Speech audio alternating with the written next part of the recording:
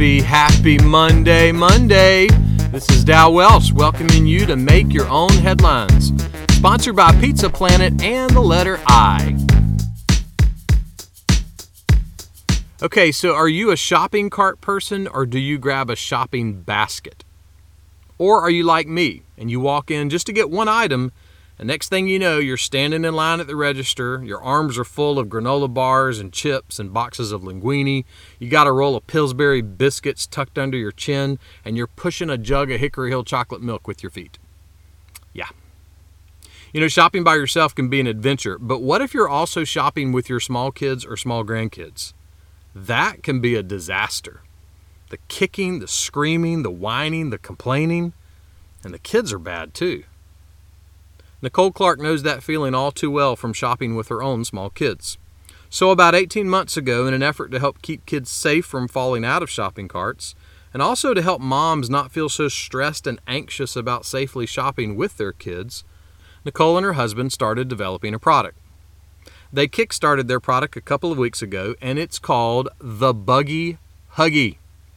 It's lightweight, folds up easily, also easily fits on 90% of commercial shopping carts. It has a great activity tray for kids to play on or draw on. There's an optional smartphone attachment so they can watch Masha and the Bear. Most importantly, it safely hugs the kids in the cart, so moms don't have to worry. Sometimes in life, we all want a buggy huggy.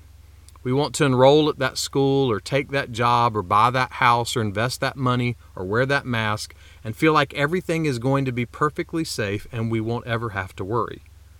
But things don't always work out how we perfectly plan in our minds. So we need something greater and higher than our plans. King David was writing a song, a prayer to God, and he closed it by saying this: "Save your people and bless your heritage, nourish and shepherd them, and carry them forever." You know, when my kids were little, I could carry them when they were tired or when they were afraid or when they didn't know the way we were going. I think I could still do it now, but it would definitely involve some piggyback. The beauty of knowing God and being saved by God is that He never has to use piggyback. He is strong enough and powerful enough and loving enough to carry us forever.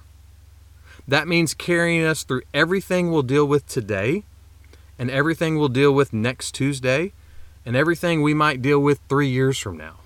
But most importantly, it means that if I'm in Christ, God will carry me when my days and my years are done. The strange but wonderful providence of God says this, that if you're a Christian, in a sense, you are God's heritage. You are God's inheritance. You are God's investment. And God's heritage lasts forever, and God's inheritance lasts forever, and God's investment never reaches maturity. It has no end. He is the only good shepherd that was and is to come. So if you are in God's buggy huggy, nothing that happens today will ever keep Him from carrying you. Make that one of your headlines today.